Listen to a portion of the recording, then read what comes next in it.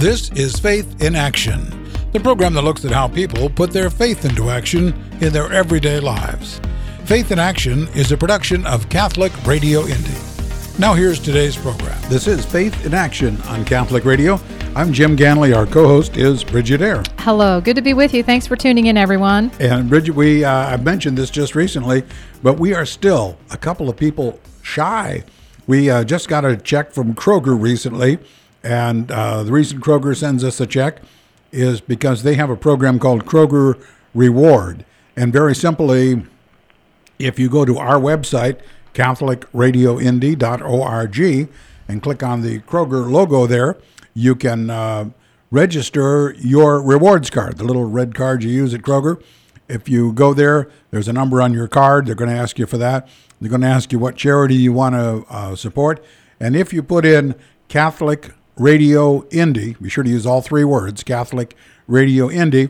Every time you shop, Catholic Radio gets a small percentage of whatever it is you buy. I mean, a loaf of bread, gallon of milk, ice cream, pizza, doesn't matter, can of beans. You don't have to mention it at the store. You never have to think about it again. And it does add up. It really does add up. We've got nearly, but not quite, nearly 150 families doing that.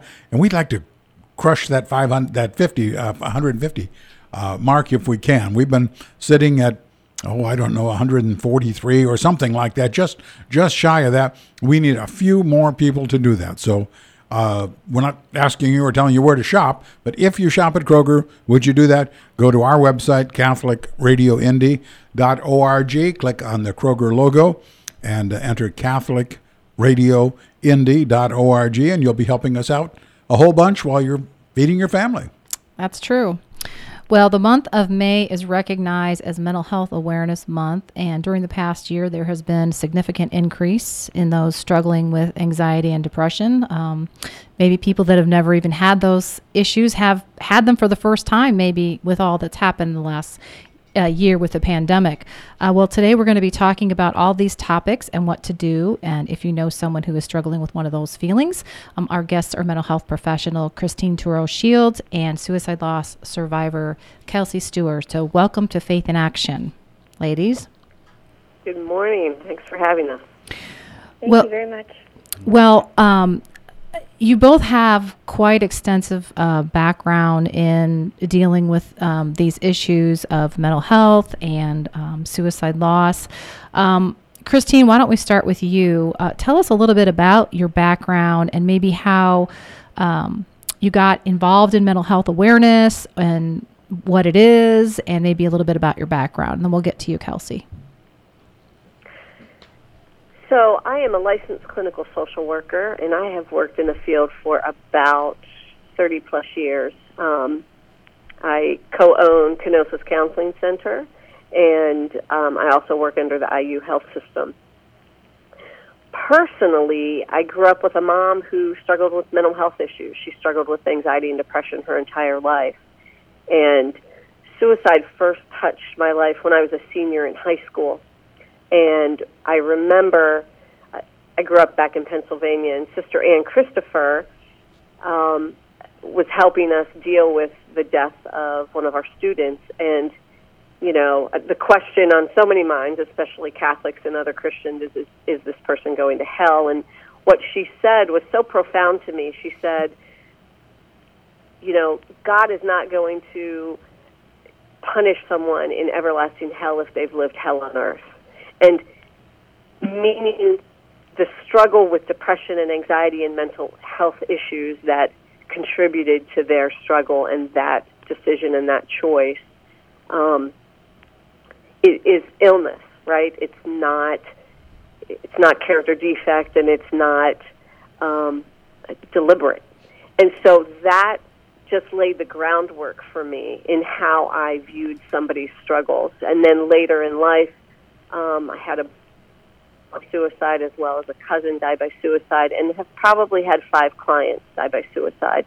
And so through that passion to help people sort it all out, both emotionally and spiritually, really led me to get involved with AFSP, the American Foundation for Suicide Prevention. So I'm honored to also be a board member. I've been with AFSP for about 5 years now, and it just provides so many opportunities for healing on a personal level and as far as doing education and research and advocacy on a national level. Now, Christine, you said you've been involved in the industry, so to speak, for quite a number of years. Do you see the number of suicides increasing over that long time period, or decreasing, or does it kind of ebb and flow, the number of suicides? Definitely ebbs and flows.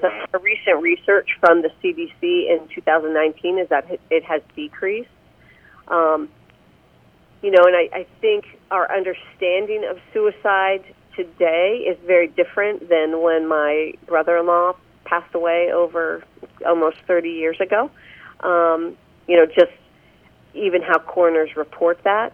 Mm-hmm. So I think the numbers can be deceptive. I think what's most important, and Kelsey and our efforts at ASSP is about how to respond to the people's mental health struggles and knowing that suicide is preventable. And that's a really good point that people maybe don't think about or maybe haven't really talked about. I think it's talked about a lot more now these days than it ever has been in the past, and I think that's a really wonderful thing in terms of prevention. Kelsey, tell us a little bit about your background and how you got involved in helping others with mental health issues and suicide loss and or prevention. Yeah, so we lost our dad to suicide in 2001, so this November will mark 20 years. And while we talked about my dad and shared fun memories, we didn't talk about his depression, anxiety, or addiction, and we really, weren't able to fully grieve that loss in the way that we had would have liked to. So as I got a little older, we also found out that my grandfather, so his dad, and then my great-grandmother, his grandmother, also died by suicide. So there's 3 generations on my dad's side, and as we've gotten more involved in this work, we've, learned about several other suicides in our family, and obviously mental health and addiction issues that are pretty pervasive on both sides of my family. But while we went to therapy and all of those things, we weren't really directly connected with any suicide loss survivors. And I found AFSP when I was 25, and the rest is history. So it's been a really wonderful thing for my family, and being able to see my grandma start to kind of own her story and grieve in a way that's healthy with other loss survivors has been really a really beautiful thing to see. And I started off as a volunteer in 2016, and now I serve as the staff partner for the Indiana chapter for AFSP. So this Sunday will mark 3 years as working for AFSP as a staff role. So here locally... Go ahead. Oh, go ahead. Here locally, we've got volunteers all across the state doing amazing work. They do advocacy efforts here locally and at the federal level, working with our state representatives and legislators to make sure that Hoosier voices are heard and that bills are mapping and marking what we need here locally to start to save lives. We've got incredible support for suicide loss survivors in a peer-to-peer setting, education and programs that are free, and then also lots of different research that's done globally. So AFSP is the world's largest suicide prevention funder of research, which is pretty incredible when you realize we're tiny but mighty for sure. Christine, if I can. Jim and I have so many questions. Okay, go ahead, Jim. Well, we were talking about grief, and when any family loses a loved one, they go through a process of grieving, and I guess there's several steps to that sort of thing. But I'm wondering, is the grieving process different when the person they've lost was a victim of suicide as opposed to a natural death? Absolutely, because number one, there's such a stigma around mental health issues, and then there's such a stigma around suicide. Oftentimes people feel a sense of guilt or regret. Also, within our own Catholic and Christian traditions for so long, there's been a stigma as well as, way back in the day, survivors of suicide loss could not bury their loved ones in a Catholic cemetery. And it was considered the unforgivable sin. Now, we know that the Catholic doctrine has changed and has more of an awareness of the compassion of God, and that this is not a sin, this is mental illness. And the thing that's important to know is that mental health issues are health issues. So, we wouldn't say that somebody who dies from cancer is sinful, nor do we say that someone who dies as a result of a suicide death is sinful, right? So it's important to understand that, and it's important to also go through that process of forgiving yourself, because there is so much guilt and regret and anger that has to be worked through. So AFSP also does a lot of training for therapists on how to provide support for somebody with a suicide loss, because tragic death is very different than dealing just with, death of somebody who's had a good death, if you will. They've completed the end of their life and it's gone well and they're surrounded by family and friends. But there's so much angst and isolation that goes along with suicide death. And something that you both keep referring to is AFSP. That stands for the American Foundation of Suicide Prevention. Is that correct? Yeah. And could you give the website for that just before we go to a break? Yeah, absolutely. So it's afsp.org, and then to find the local Indiana chapter, it's afsp.org/Indiana. One thing I wanted to add to what Christine shared was around loss survivors. One way that we can all have impact is the language that we use and how that impacts loss survivors. And so we might have often heard or still hear the phrase commit suicide. And Christine touched on how many places of faith and religious organizations are shifting from their views on that, and understanding, the brain as an organ and how that can deteriorate or have issues as well. And in referring to it as commit, it's deemed as though it was something, like a sin or something like that. Or willful, Absolutely. Yep. So for suicide loss survivors who are left behind, when we frame it in that context, it appears as though our loved one or the person that we care about did something, that is defiant or a sin. And in reality, it makes it more difficult for that grieving process, because it's framed differently than a death by cancer, a heart attack, and things like that. And so the more we start to normalize the conversation using safe messaging and also framing it in the same way we would, other deaths, while it's different and it is a more tragic loss, it will help loss survivors that way. And that's an easy way that we can all shift the language and try to help as well. And tagging on to that note, in terms of the language, is that when a sin is committed, it really involves someone's free will. And right. If you don't have free will, you're not really engaging in a sin. And so that's where mental illness would say this person is not fully making a free will. So that would, disqualified as a sin as well from a theological perspective. So I just wanted to add that. Absolutely. We need to take a quick break. We've got so much to get to in the second half, so stay tuned for more Faith in Action.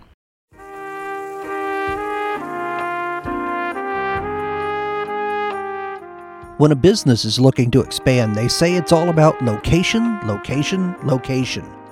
But what about when the church needs to expand, to stretch out and reach those fallen away, estranged from the faith, or those who simply have never heard the good news of the gospel of Jesus Christ? Then it's all about vocation, vocation, vocation. We need more people dedicated to the mission of serving the church, more priests, more deacons, more men and women of vowed service, and more lay workers willing to go into the fields. The harvest is rich, but the workers are few. Is God calling you to service? Pray on it, and while you're there, pray for more vocations.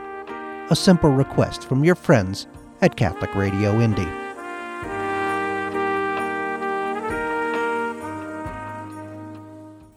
Welcome back to Faith in Action. I'm Bridget Eyre. Jim Ganley and I are in the studio, and we're talking with our guests, Christine Turo-Shields and Kelsey Stewart. We're talking about the American Foundation of Suicide Prevention and all the wonderful work that they're doing and the work that they are doing to help those who have experienced a suicide loss in their family. I want to talk a little bit about Mental Health Awareness Month. What exactly is it and why is it important? Christine? Well, Mental Health Awareness Month really brings to light how vital good mental health is. Mental health wellness is not just about a chronic mental illness. A lot of people think when we talk about mental health, we're talking about somebody who struggles with schizophrenia or bipolar, but COVID has really brought to light that everybody's struggling, right? What I have found is that people who have struggled before are struggling mightily now, even just with anxiety and depression, which technically are mental illnesses, right? Mm-hmm. But they're very common. Mm-hmm. And what we've also found is that people who have never struggled with anxiety or depression are struggling. So what we know is that, again, as I said, mental health issues are health issues. And we know that when you don't take care of your mental health, it has implications on your physical health.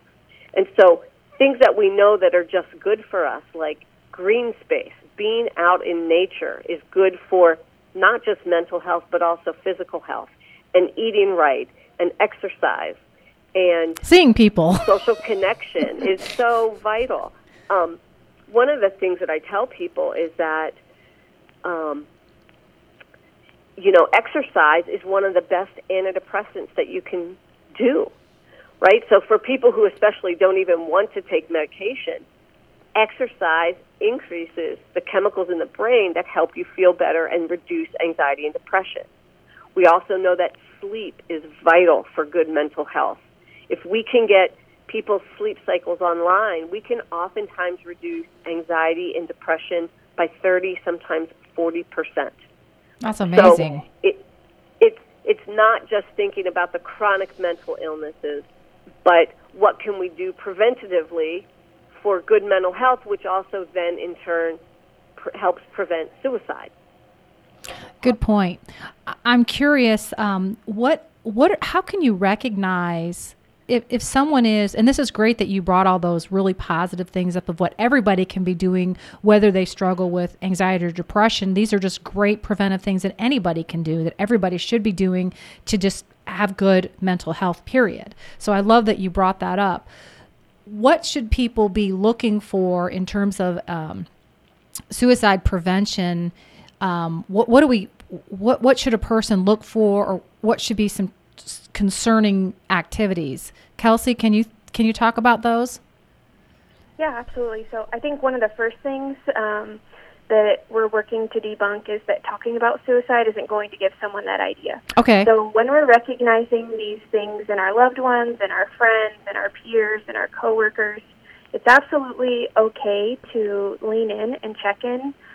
It might not be about suicide, but we've all had bad days, and when someone says, "Hey, Christine, I noticed you seemed, tired and you didn't seem like yourself. Are you doing okay?" It's okay to do those things, and I think, over these last couple of decades, we've gotten into these individualized, I'm worried about myself or my pot of people, when in reality what we really need to do, and what COVID has shown all of us, is that we all need some extra compassion. I don't care who asks me how I'm doing. I appreciate it, and so leaning in and checking in on each other is as important, and it's okay, and we're not going to give anybody that idea to die by suicide, and we know that from the research that we've done here at AFSP. So some of the signs, while they're unique to each person, that's why it's important for us to all be alert, because I can recognize something in one of my family members or friends maybe before you might be able to, because you aren't as familiar with them and what their normal is. So sometimes it's sleeping too much or too little. Sometimes it could be some substance use things and showing that way. It could be in language where they're actually saying that they don't want to live or they don't want to wake up. Sometimes it's not as direct, and so that's why it's important to recognize sleeping changes, behavior, maybe potentially giving away possessions, talking about finding a solution, or anything that seems out of sort. And again, it could just be where we're struggling, and it might not be about suicide, but it's actually not going to do any harm to say, "Hey, Christine, I'm noticing these things about you that are different. You're late to work. You're never late. You're doing this. You're doing that. Can we talk? I want to make sure you're okay." And I think Christine probably has some additional things to add as well. Go ahead, Christine. Yeah, and one of the things AFSP does is they sponsor a lot of trainings, and one of the trainings, and both Kelsey and I are trainers for this program, is called Safe Talk. Mm-hmm. And one of the things that they train us to recognize is that individuals who are struggling will put out quote-unquote invitations. And based on what Kelsey said, with what they say or how they behave or what their mood is like. And our struggle or what's vital for us to respond is that we don't ignore, we don't dismiss, and we don't miss the invitation, right? And the other thing is recognizing that when we step into a conversation or just ask, we don't have to assume responsibility to fix it, right? One of the examples they give us in the training is if somebody falls down and collapses on the sidewalk, I may go in and do CPR to hold them, to keep them alive and safe and well until other help can come in. I'm not a paramedic and I'm not a cardiologist, but I can do my part. And so we want friends and family members and colleagues and strangers, if you will, when you hear something, see something, feel something that isn't right, that is uncharacteristic of the person, lean in and just ask. There's an initiative, too, called Seize the Awkward, which is just ask the question so we don't ignore, dismiss, or miss. So can anybody take those self-talk classes? Safe Talk. Safe-talk classes. Yeah, so for that class in particular, it's 16 and over. Okay. So we've gone into high schools and done trainings with juniors and seniors and things like that. And, my grandma was 83 when she went through the training for the first time. So anyone 16 and over can absolutely do it. One other resource in addition to those, that's a newer resource that came out this past year, is called our Real Combo Guide. So it's an abbreviation for Real Conversation. So if you go to afsp.org/Real Convo, there's 4 different guides. So there's one, and it's not the perfect recipe, but it's a good starting point when we're trying to, figure this out. There's one on how to have a conversation about mental health. There's also one on if someone tells you that they're thinking about suicide, what to do. So things like not leaving them alone, things like that, which the trainings go more in depth. So these aren't replacements for those, but it's a good checkpoint. There's also one on how to talk to suicide loss survivors as well. So I think oftentimes, we want to be helpful and say things and do things, but we're afraid to do harm, so we don't do anything. So yeah. Those guides are really helpful. I've used them in a personal setting as well as obviously in this role too, and they're nicely laid out. We just have a few minutes left, and I want to get to the Fatima Retreat House series, You Are Not Alone. Can you talk a little bit about that and how that's going to be delivered and what's involved with that, Christine?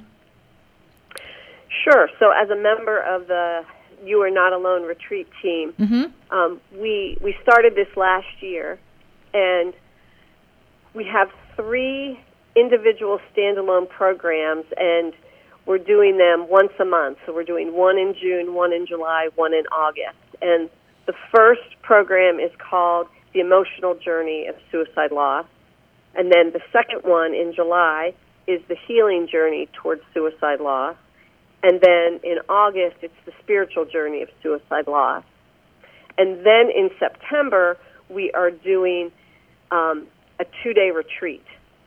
Individuals have an opportunity to stay overnight, or they can go home and come back the next day. And, last year when we performed, when we hosted it, We actually, even amidst COVID, we had about 30 individuals as well as couples, and we also had some parent and teenage survivors, loss survivors come with them. So it was just a really nice mix of individuals, and the "you are not alone" is just a sense that we're all in this together, right? Just like individuals lose loved ones from cancer and heart attack, we also lose loved ones from suicide loss. So then, suicide death. Do you recommend that if someone had a suicide, they were a survivor, they had a suicide loss, that they would attend all of them, or can they attend one, or can they be standalone, or do you recommend they attend all 3 phases and then the retreat at the end? Well, we know that suicide loss survivors are at various phases of their grief and loss journey. Mm-hmm. So one of the reasons we did these 3 standalones is because they may not feel ready to go to a retreat, mm-hmm. so they can attend each of those independently, and those are free of charge. And then they may decide that they want to come to the retreat, or if they don't want to do the June, July, and August programs, then they can come to the retreat. So they can do some of it or all of it. It's really based on respecting where you're at in the journey and what people's tolerance is. The other thing we also know is that some people will sign up for a program or a retreat, and then that day they just say, I just can't do it. And we absolutely respect that, because there's no time frame for grief healing. It comes when it should, as it should. And I also noticed that there's a Safe Talk half-day training also there. So there's another opportunity to do that. Yeah, we're working on setting the date for that, but Fatima plans on sponsoring and hosting that as well. This has been really interesting and very helpful, I think, to our audience. We are out of time, though. Our guests today have been Christine Turo-Shields and Kelsey Stewart. Thank you so much for being our guest today to talk about this important issue. Thank you so much for having me. Thank you so much, Jen. Thank you, Bridget. God bless. You have been listening to Faith in Action, the program that looks at how people put their faith into action in their everyday lives. Faith in Action is a presentation of Catholic Radio Indy. You can hear this episode of Faith in Action again, or any past episode, at catholicradioindy.org. If you have a suggestion for a guest or topic for a future program, please call us at 317-870-8400 or email Jim at catholicradioindy.org.